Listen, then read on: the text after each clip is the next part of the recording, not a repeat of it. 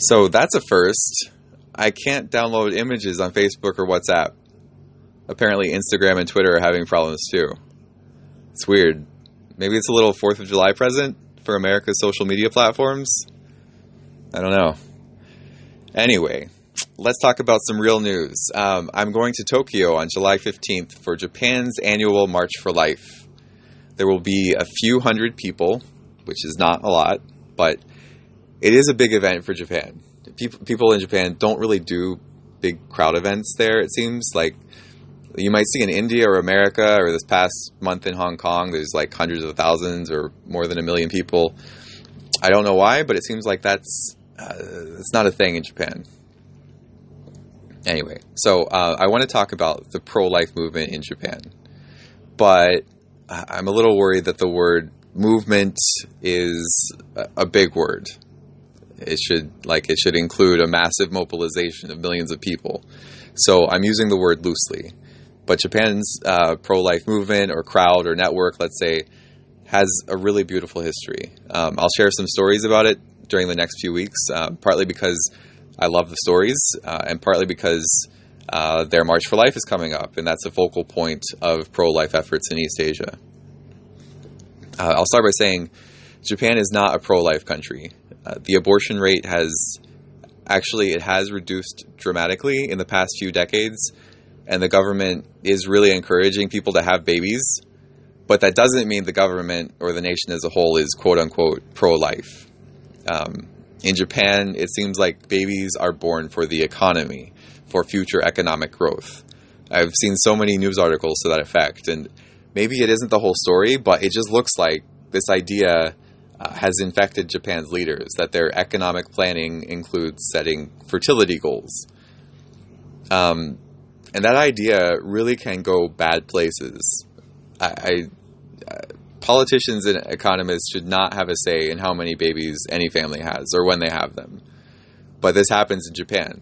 At least on a macro level, Japan's leaders want women to have more babies for the long-term health of the economy. But on the flip side, very confusingly, Japan's employers want women to keep working. Practically, many employers still forbid women from getting pregnant or giving birth when it's inconvenient for the company. You've probably heard about all these things happening in China, and it's far, far worse there, but the root ideas are the same, that people exist for the economy, and babies exist for the economy, rather than the focus being on how the economy needs to serve the needs of people. I think that's one reason that pro-life efforts in Japan are not easy. People are uncomfortable with abortion in Japan in general. It's not pleasant, obviously, to discuss, and it's uncomfortable, and people still have, I think, a basically healthy gut revulsion to the idea of abortion, but that doesn't mean they don't want it. They want it to be available, of course, for people who are in any less than the ideal economic situation, which is apparently not a lot of people since they have a shrinking population.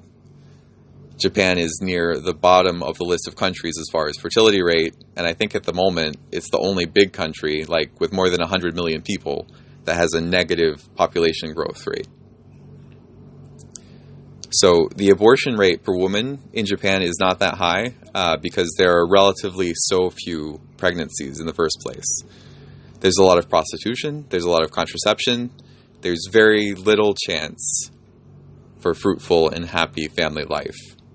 It's just not a priority of the Japanese culture. Okay, I'm sorry. I really need to share at least one story about what pro-life people are doing to counter and change Japanese society. Last year, I met with Pastor Kenzo Tsujioka, who started Pro-Life Japan in 1984. He and his wife took care of a lot of single moms and babies and helped them figure out what to do, and in many cases, helped place these kids for adoption.